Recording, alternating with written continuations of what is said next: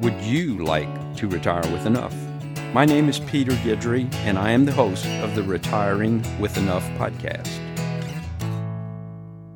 Today's podcast is all about saving strategies for short-term goals. And who better to lead us off but Warren Buffett, who said, "Do not save what is left after spending, but spend what is left after saving." This podcast is the result of a listener question in which the listener asked, what were the best vehicles for short-term savings? Or more specifically, the best place to keep funds that you'll need in 2 years or less.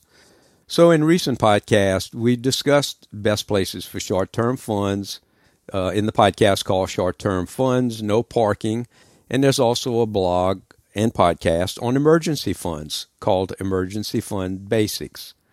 This reader had a different concept in mind. The question concerned saving for short-term goals and what were the different options that I could come up with for saving. Saving and finding cash for special goals always seems to be difficult for everyone, and no one ever seems to have extra cash laying around. But with modern technologies, computer programs, and money-saving applications, there are different pathways that you can save for short-term goals.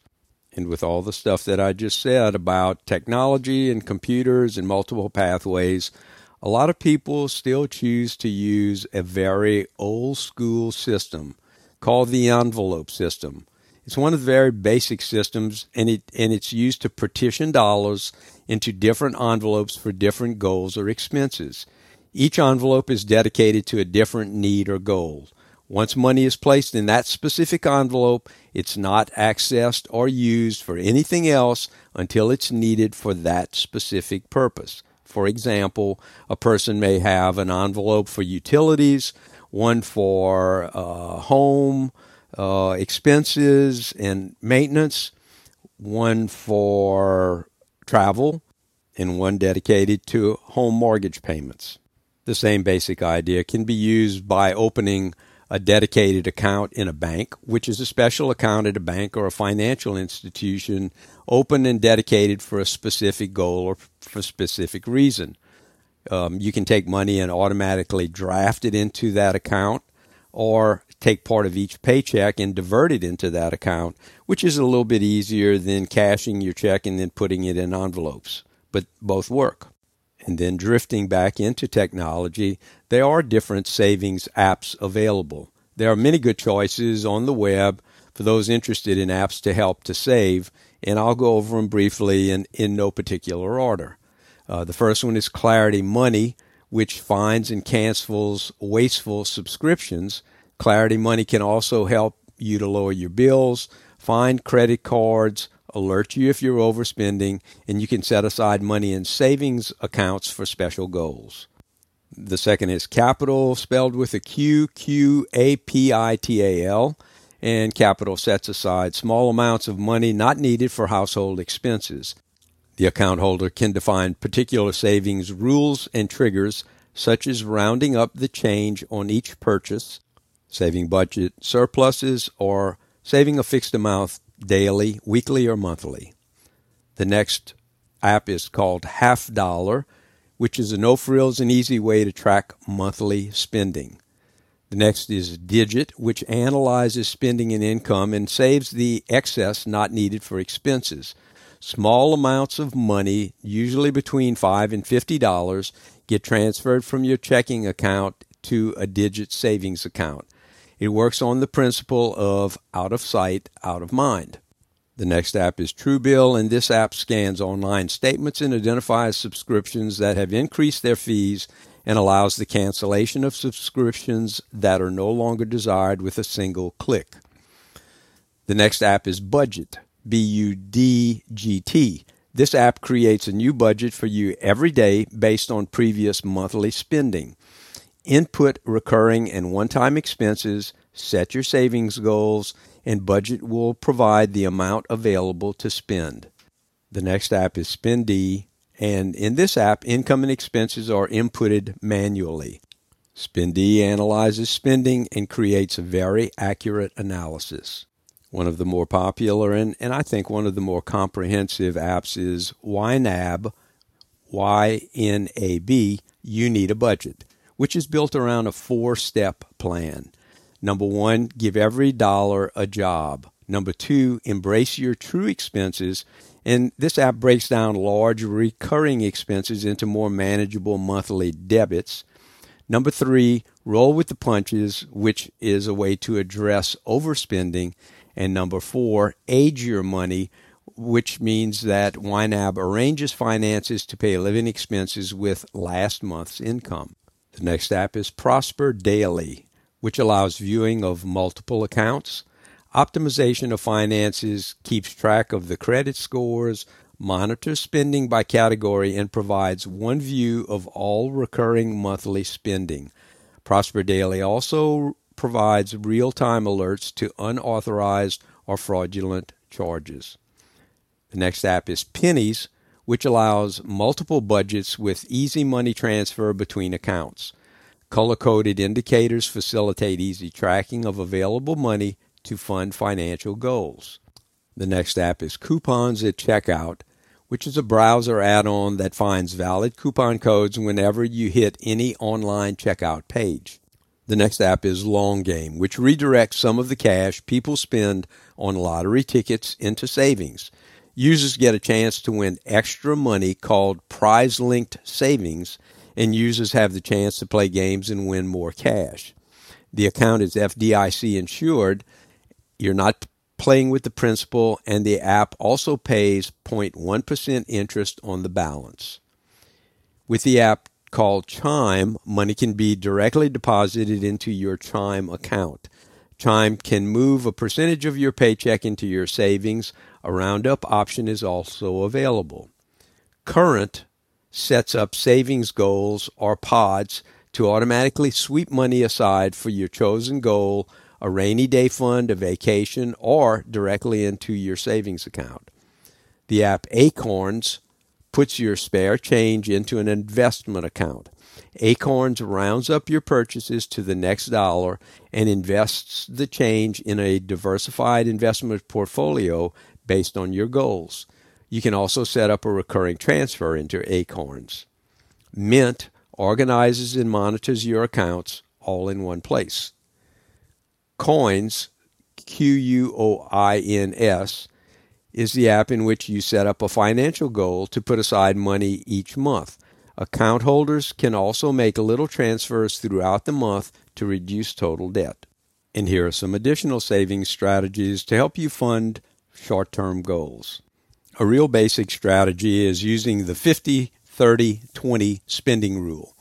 In the 50-30-20 spending rule, you budget 50% of your income for needs, 30% of your income for wants, and 20% of your income towards savings.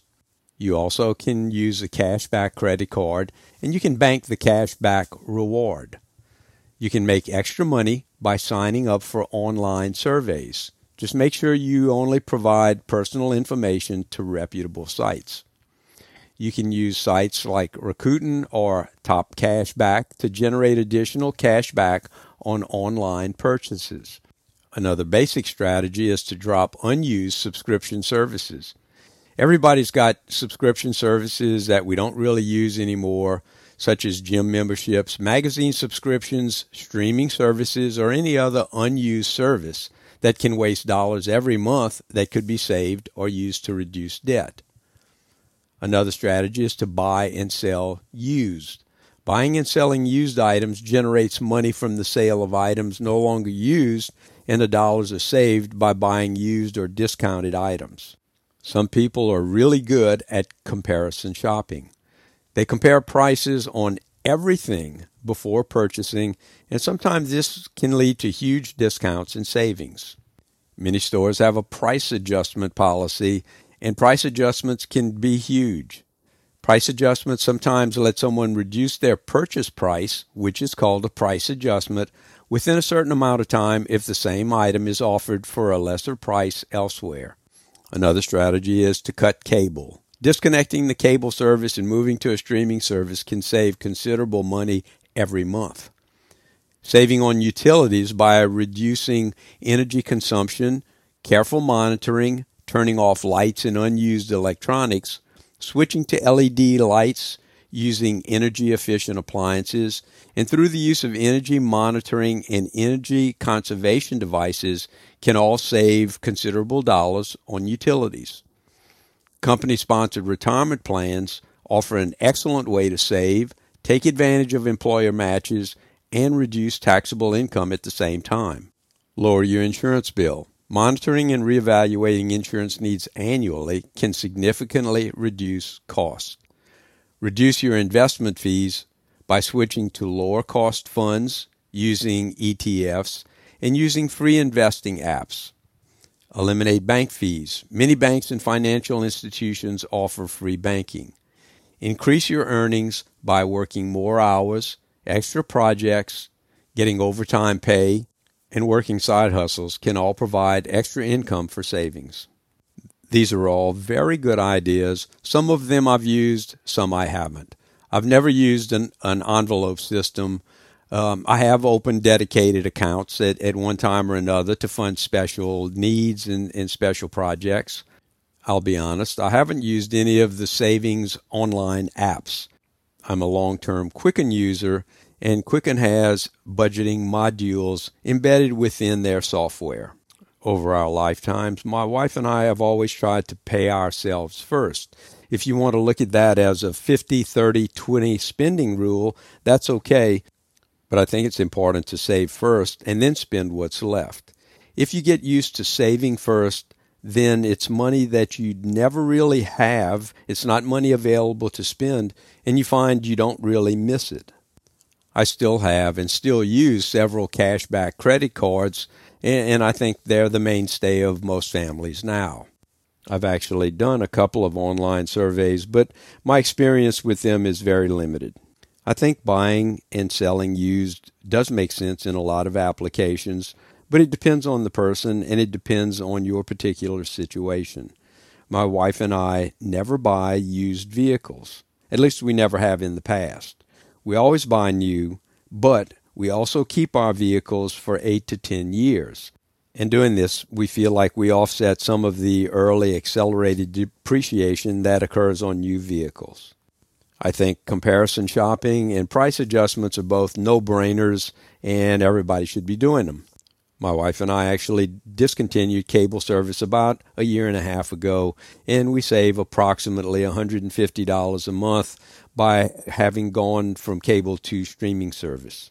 Utilities are another area where it's actually pretty easy to save by doing things as easy as just keeping your lights off when not in use, moving to LED lights, and turning up or turning down your temperature to a higher or lower level to save on energy consumption. There are also some significant savings to be had by trying to work with your insurance agent to lower your insurance bill, reducing your investment fees, eliminating bank fees, and doing things that you can do to increase your earnings. Once you have these extra dollars, what are you going to do with them? What are you going to do with all this extra money? Well, you want to make sure all your applicable extra dollars go into your savings account. Don't keep them in your pocket because they'll get spent. Another easy strategy is set it and forget it. You don't access or use any of those dedicated funds for any other purpose. Don't overpromise. Set reasonable goals and guideposts. Being overly ambitious with your saving goals may be worse than not saving at all, as it sets up a mindset of failure if your goal is not ultimately realized. And start with small amounts or small goals. Making small victories creates a positive mindset for bigger goals. Starting early and using the power of time and compounding to your benefit will end up with greater amounts and greater balances. For more information, you can see the podcast and blog called Investments in Compound Interest. Saving as much as possible and saving as soon as possible can really give you a jump start on your savings. Creating a savings habit can reap long-term benefits by creating a lasting habit and creating excitement for debt reduction actions. So the bottom line is, regardless of which technique you use or which app you utilize, there are multiple saving options for short-term goals. The hardest step is always the first step, But it's been said, a journey of 1,000 miles begins with a single step. You have to believe that your goal is possible and attainable.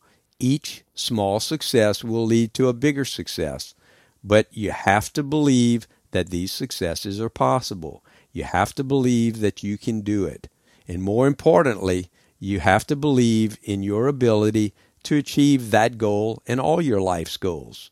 Short-term goals are one small piece of the enough equation.